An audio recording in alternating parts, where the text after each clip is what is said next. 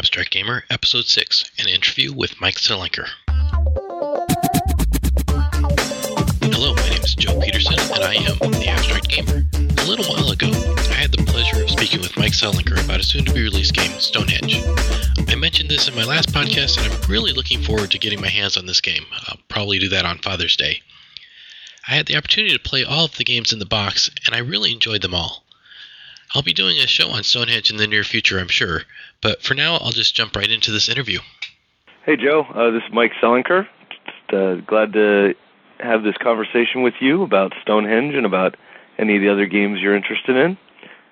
I just came back from the GAMA trade show yesterday, the convention in Las Vegas, where the industry retailers and distributors all got to see Stonehenge for the first time from Titanic Games, and it was pretty exciting.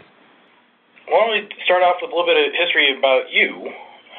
Can you tell us a little bit about how you got into gaming and Sure. previous games you've been involved with? Well, all sorts of things. I mean, I started writing puzzles and modules for Dragon Magazine when I was 14, 15 years old, and helped out with Dungeons and Dragons for almost, off and on for 20 years or so. But I spent 8 years at Wizards of the Coast and was the creative director for Hasbro, or for one of the creative directors for the relaunch of 3rd edition Dungeons and Dragons. I got to have the honor of rebooting Axis and Allies after 18 years, and got to work on a Risk game with Risk Godstorm and all sorts of things. Worked on Magic. Was a creative director for a bunch of trading card games, and now I have a company called Lone Shark Games, where James Ernest of Cheap Ass Games and a few other people make a whole bunch of games for all sorts of folks. We do events as well, and just have a really good time making games. So that's my background. Sounds great. Pretty eclectic background there. Yeah, I like to hit everything. Some people have the career. Some game designers have the career of being known for one game or one company, and I've always wanted to just do everything. So I've gotten the ability to get really close to all the things I really like to play with, and so I've been pretty lucky in my life. Yeah. Okay, so in episode 5, I actually talked about game systems in general, and one of the things I said I was looking forward to was Stonehenge. But for the people who aren't quite up on it, why don't you tell us a little bit about what Stonehenge is and just tell us a little bit more about it. I'd be happy to.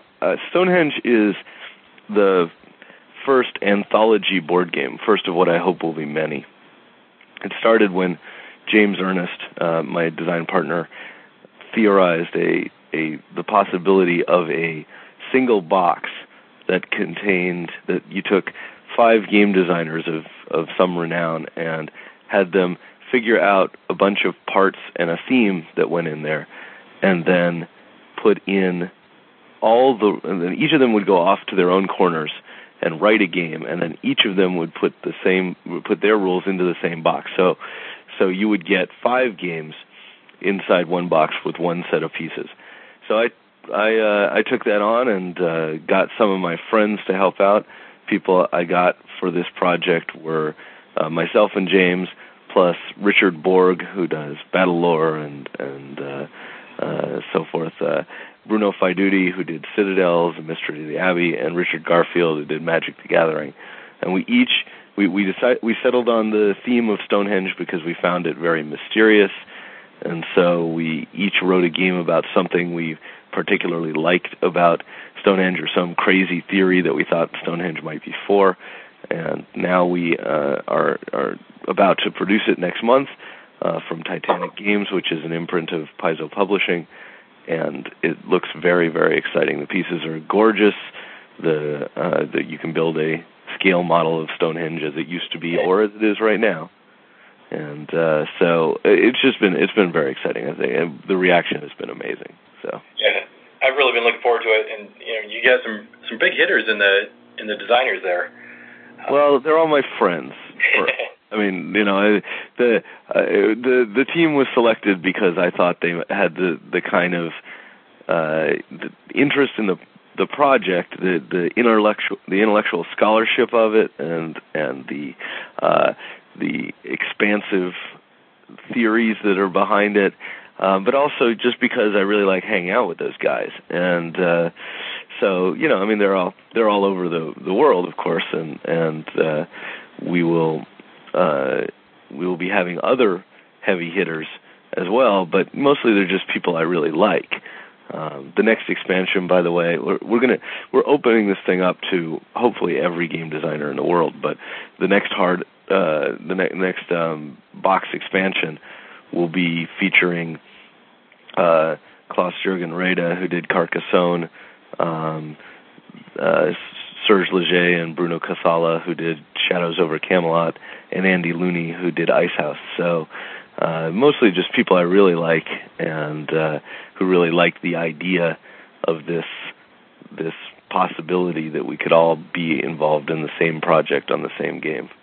Yeah, one thing that's interesting is oftentimes you have a game that has a theme to it, but with Stonehenge you don't. You don't have a game that has a theme. You have a set of components around a theme, and everyone builds their own game based on that. One of the interesting, I think it's great in one sense, but it also does give you some ideas. I mean, because we're freeing this up to anybody who wants to write for it. I get into this conversation a lot. So a designer will walk by it and see something in the layout of the board or the pieces or something they've always thought about Stonehenge, and it'll just hit them, and it'll be a simple one-sentence idea. They say, has anybody done that?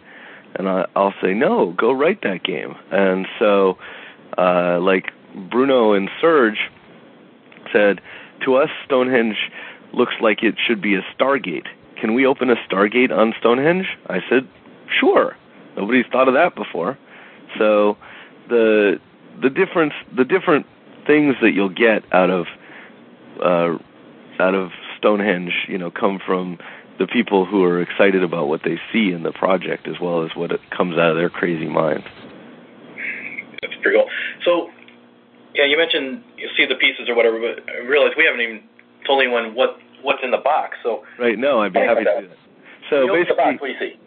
You see a board. The board looks like a sort of geometrician's idealization of Stonehenge. It's the edges have been smoothed off a little bit. So basically, you have a track with numbered, colored spaces around it, numbered 1 through 30, and places for the trilithons, which are the big 3-stone monoliths, or triliths, actually. So basically you can put the pieces together in a way to make Stonehenge on the board. And the pieces are the plastic stones that are very, very nice looking. There's also so you have all the pieces necessary to make all the stones of Stonehenge, and then you have a sort of druidic looking pawn that you can use for each player, and there's a deck of cards which has the representations of the spaces on it, plus some cards that are used. Well, I can't say what they're used for. And there's, so those are all the pieces that are in the box. The most interesting part, in my opinion, is the 16-page rule book, because you get basically the descriptions of the pieces and then a 2-page spread from each of the game designers saying this is their game. Little bio and comments from each of them about, basically liner notes on each of their games plus their concept. So, and then you get all the game rules for their games inside that 16-page rulebook. Right, and so it comes in as, I don't even know what the different components are called, but they have discs. Yeah, they have discs, bars, figures, I believe. Figures, the trilithons, cards, and the board. I think that's the full list. Let's see. So I guess one of the questions I had is, you have 60 spaces around the outside, and you have components for 5 different colors, plus some additional, like a generic pawn, and what other pieces are there? I guess that's it, right? And so it's listed as, on Board Game Geek, as 2 to 5 players. I believe it's listed, at least I hope it's listed as 3 to 5 players, but if it isn't, I will tell them, because none of the games are, we've played all the games with 2 players, and they're fine, but really it's a communal game. Some of the games later on will be for 2 or more players, but anyway, there's each player has a colored set of pieces, right? So you can decide to use them for, the game designer can decide to use them for representations of individual players, or they can be different factions of non-player, or any number of other things, right? I mean, that's the amazing thing about the rule book, is that on page 4 and 5 there's this what's in the box thing, and none of the descriptions say anything about what those pieces are used for. Because in one game they might be swords, the bars might be swords, in another game they might be rocks, in another game they might be candy bars. I mean, it can be pretty much whatever you want it to be. Right, that sounds good.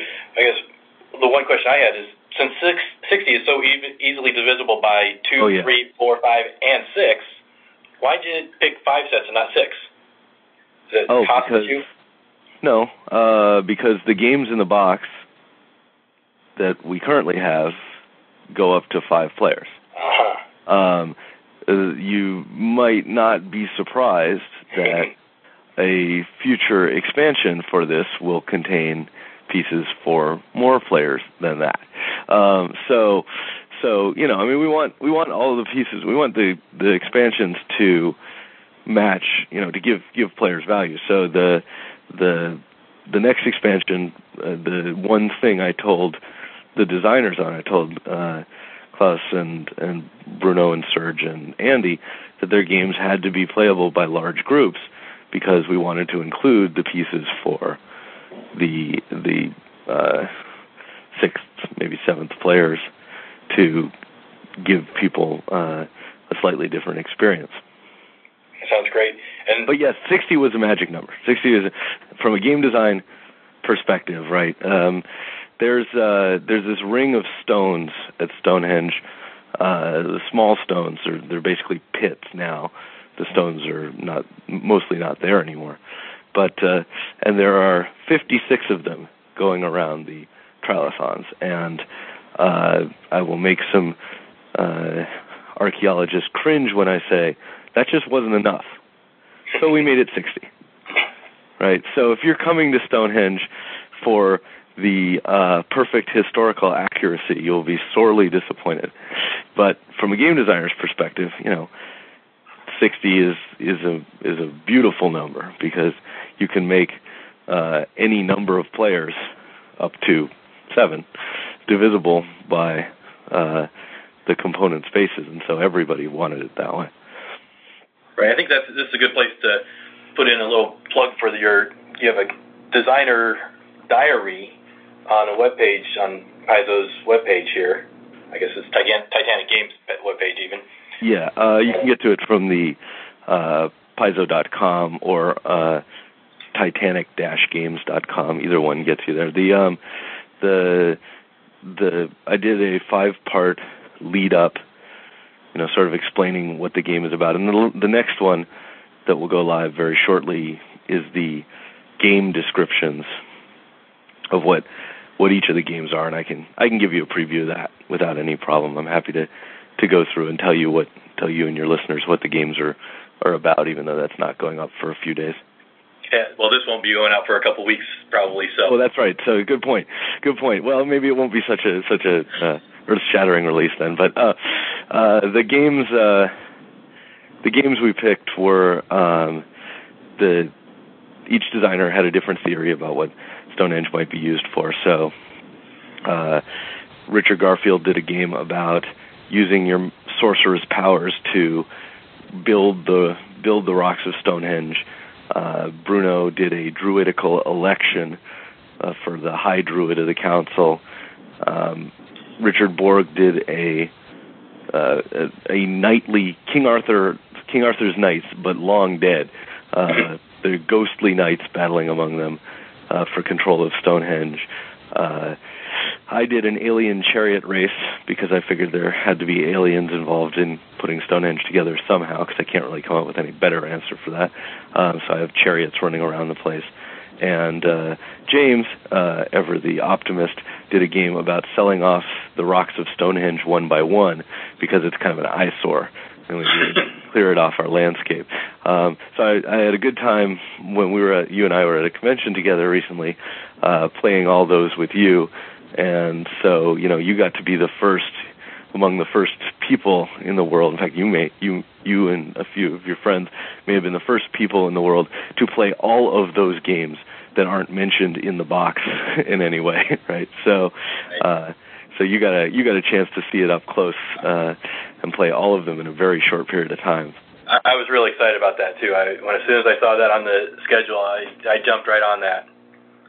Yeah, it actually hasn't happened since. I don't think we've had, I've gone anywhere since that customer, or a player has sat down and said, "Show me everything all the way through." But you guys are like, yes and. So that was kind of fun. I hope that some people will do that.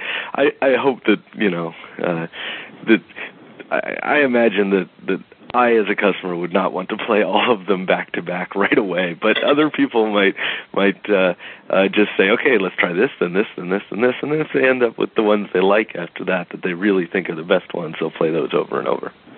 Yeah, I think you were saying at the convention that the box contains 3.5 good games.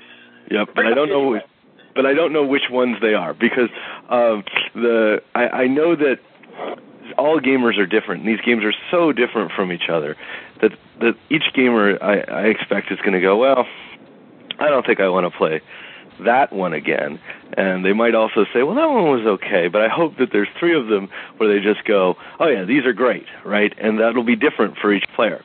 At least I expect so. I don't think there's going to be, based on having played them now over and over with different people, I don't think there's going to be one game that rises to the top or anything like that. I think that you're just going to have different people come over and say, I know which game you'd like. Let's try this one out and see how it goes. So that's my theory. But yeah, 3.5 would be a fine number. I can hope for 5. But I mean, the real thing is, since it's open source, and we haven't even talked about that at all, you can have hopefully dozens and dozens of games. Right. Very shortly. I was just gonna ask about that. Is there going to be someplace provided to put up rules that the fans make up? We're still putting together the details, but basically the plan goes something like this.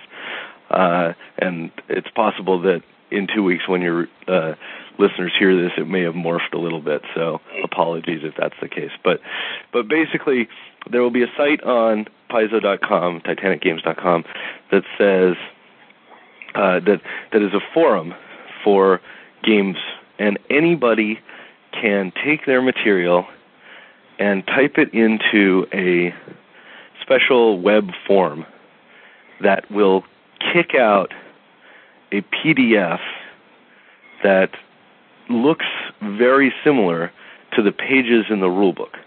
And so your game or your friend's game will be able to be put into the rulebook in such a way that it looks like, it's next to Richard Garfield's in the same way. And so as I said, there's a lot of details still in flux on this because we're still a little bit out from it. But we hope that there's going to be ways to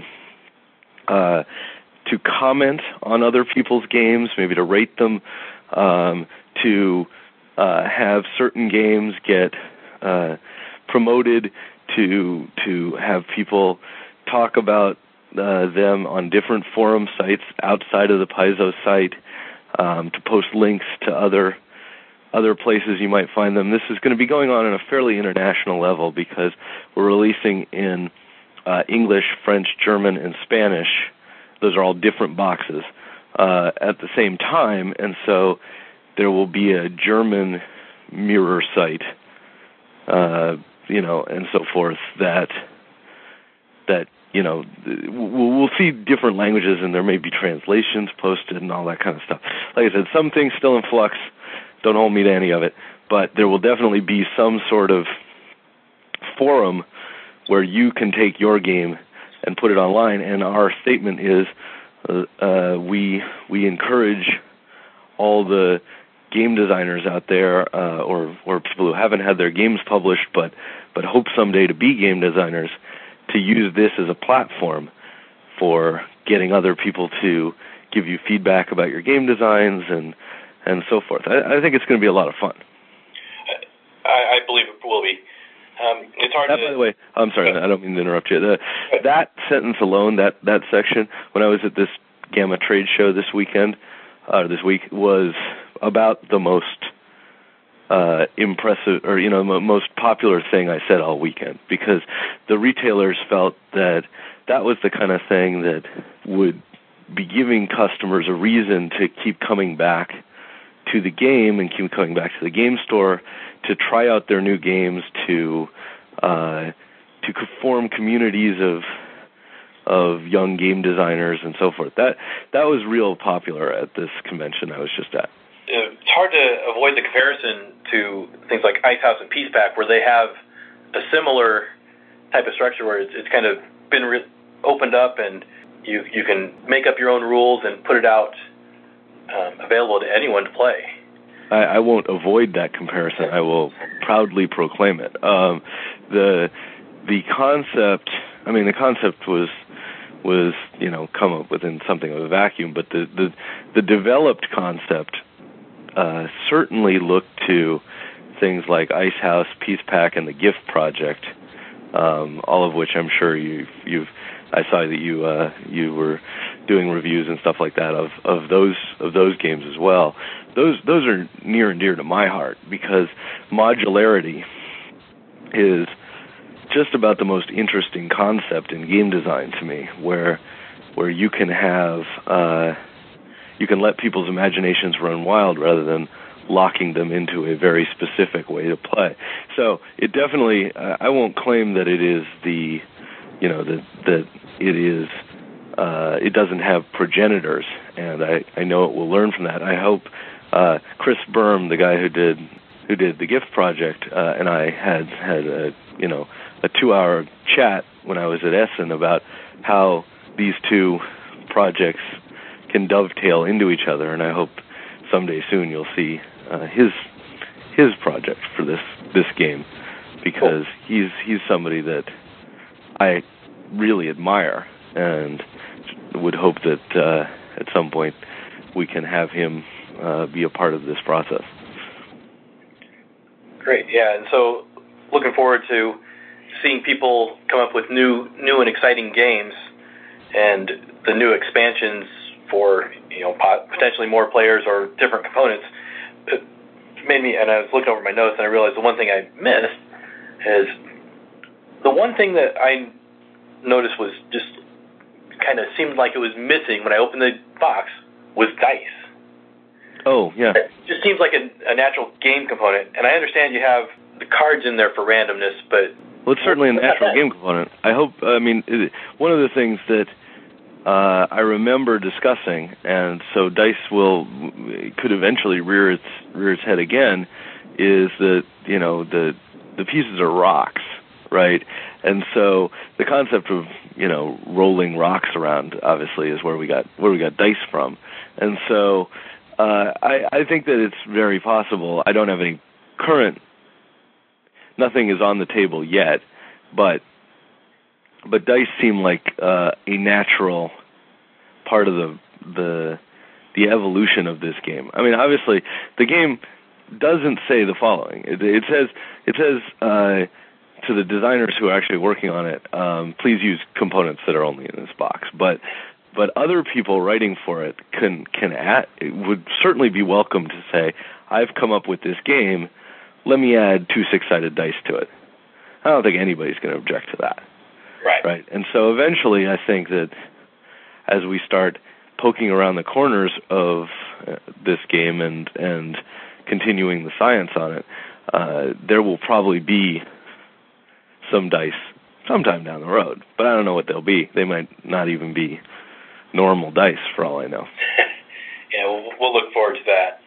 One other thing that I wanted to talk about that we talked about a little bit at GameStorm was I wanted to somehow prompt you to talk about the educational value of the game, because I thought it was really interesting when you were talking about it at GameStorm. So why don't you go ahead and tell me a little bit about what you think about that? Well, I think it's double-sided, right? I mean, there's certainly the positive way to look at it, which is that you want, when you pick a historical theme, you want it to be a valuable teaching tool and stuff. But we certainly didn't put any blinders on people. If there was no point, as far as I know, when alien chariots actually raced around Stonehenge. And so if we were willing to basically throw the educational aspect out when it was appropriate and to bring it up whenever it was. So there's a great historical event in the English countryside called the Phantom Knights of Low Bar, where a phantom ghostly knight army appeared supposedly in 1936, and I find that very interesting. And so when Richard Borg was looking for a theme for his war game, that seemed like a natural one. But I mean, that's about where it stops. The educational value quickly gets sublimated to, are we having ourselves a good time playing this game? And that's why, for example, there are 60 stones on the outer ring instead of 56, because I think you just have better time with that. So that's how I look at it anyway. Other people may have stronger opinions about how you can, as a monument, I mean, the ability to build the monument, I think that's a big deal, right? I think there are a number of people who are going to buy it or want to have copies just because they find the historical value of the Stonehenge monument to be strong, and I think I strongly encourage that. But, other than that, I wouldn't hold me to anything. Right, yeah. It wasn't actually designed to go into the classroom and teach about Stonehenge, so... I mean, it could, right? I mean, it's a teaching tool if you look at it in its sort of most abstract way, but most things are if you look at them in their most abstract way. So, I think it's going to be whatever people want it to be, and so the more sort of pseudo-historical stuff people do, the more it will feel like a historical object, and the crazier things people do, the less it will seem like that. And I don't think I'll be in control of that. I think that it will be about how it develops as a game and as a community experience. Cool. And so far, the game has been pretty well received where you've taken it, I assume? Well, yeah. So when you saw it, it was kind of its first debut. I guess that was what was that? The middle of March. We were together. Yeah, something like that. Yeah. So since then, I took it to a convention called The Gathering of Friends, which is out in Ohio, and showed it around, and lots of people wanted to get their hands into it, and I heard at least 8 to 10 people just come up to me and say, I want to write a game for this, and I would say how they would do it, and they said, great, and they ran off to their corner and started theorizing what they want to do. So among the game designer community, it certainly had a good reaction, but I kind of expected that because it's kind of taking the blinders off. The more significant test for me was taking it to the GAMA trade show, where there's a very skeptical crowd of distributors and retailers who've seen all sorts of things go through their stores, and I imagine that crazy ideas are spouted out all the time, and people could look at it and go, well, that's clever, that's cute, whatever. But that wasn't what happened. What people saw was something that they were very excited about, and And I certainly spent a great deal of my time talking to retailers who I'd never met before and had and hearing their theories about how their customers would want to be a part of it. And that it seems to have also occurred internationally as well, although I'm not as close to that. The people who I interact with on the international level have also told me stories like that. So yeah, I think I don't know, right? But I think it's catching a chord. I think that it's an idea that people want to succeed. It's been a while, every now and then as a game designer, when you get a product that people think, I really want that to succeed. We had that with Pirates of the Spanish Main, for example, when people saw when James and I wrote that, where people saw the polystyrene chips coming together, and they said, "Oh yeah, we want that to do well," right? And that was kind of the reaction we got for Stonehenge, was we really want that to succeed. And so I got the sense that stores would be putting effort into having Stonehenge days and game design days and all that kind of thing to really get their customers to enjoy the product and have a good time doing it. So yeah, I think the response is going to be good. The other thing I saw when I was there was a preview copy of the next issue of Knucklebones magazine. Knucklebones has Stonehenge on the cover and a 6-page article inside about it and a contest about it and a new Stonehenge game by Paul Peterson, who did Guillotine and Belisara, some of those games, and his game is about Spinal Tap. So the expansions are already starting.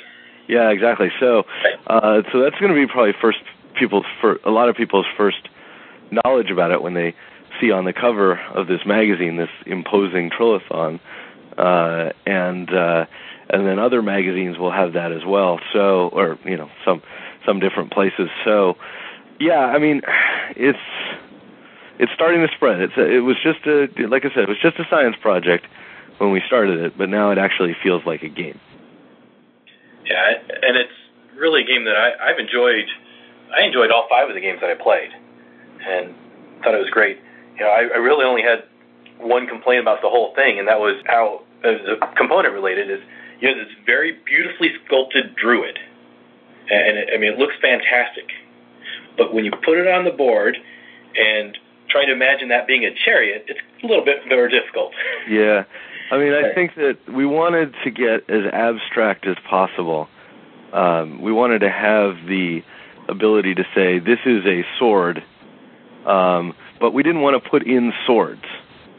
Because if you put in swords, then everybody's game involves swords. And so the druid, though, started out as sort of it's not even listed in the game as a druid, of course, it's called the figure.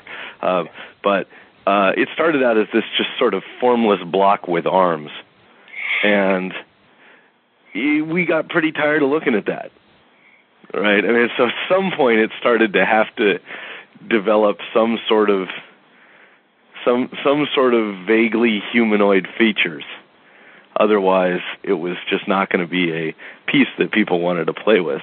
And so yeah, it started to get a little more specific, and I can see that. But I think it's unlikely that we're going to do any chariot pieces anytime soon. So I don't see that being a big complaint. I think it's a beautiful set of components. It looked great, and maybe when I'm playing, actually that was your game, right, with the chariot. Yeah. Maybe I'll just grab a couple Icehouse pieces and make those be the chariots.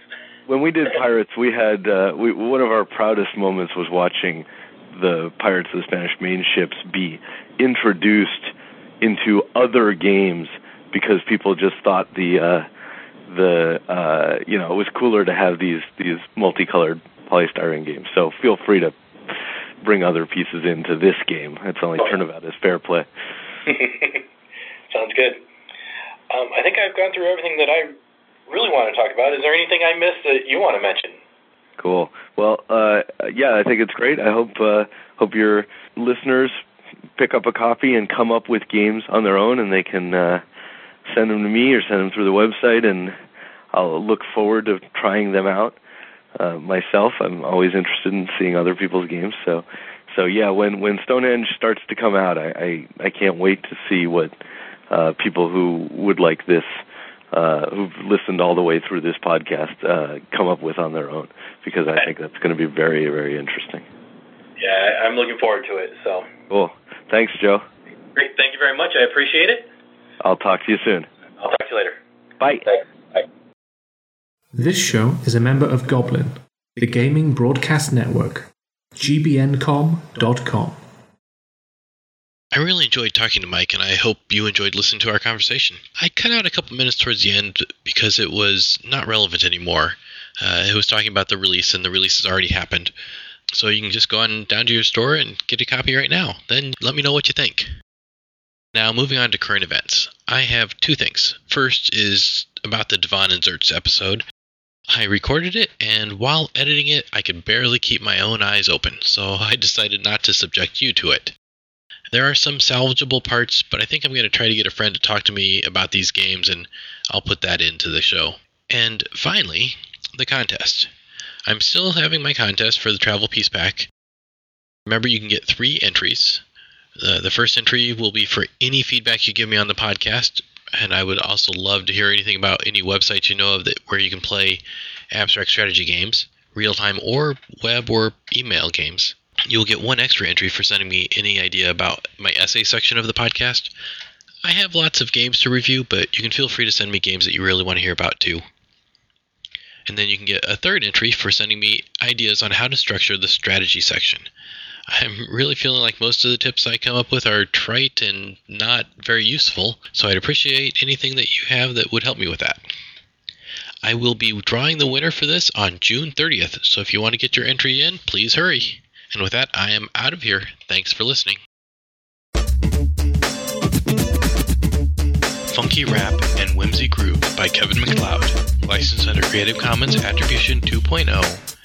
http://creativecommons.org/licenses/by/2.0. This information and more can be found at www.abstractgamer.com.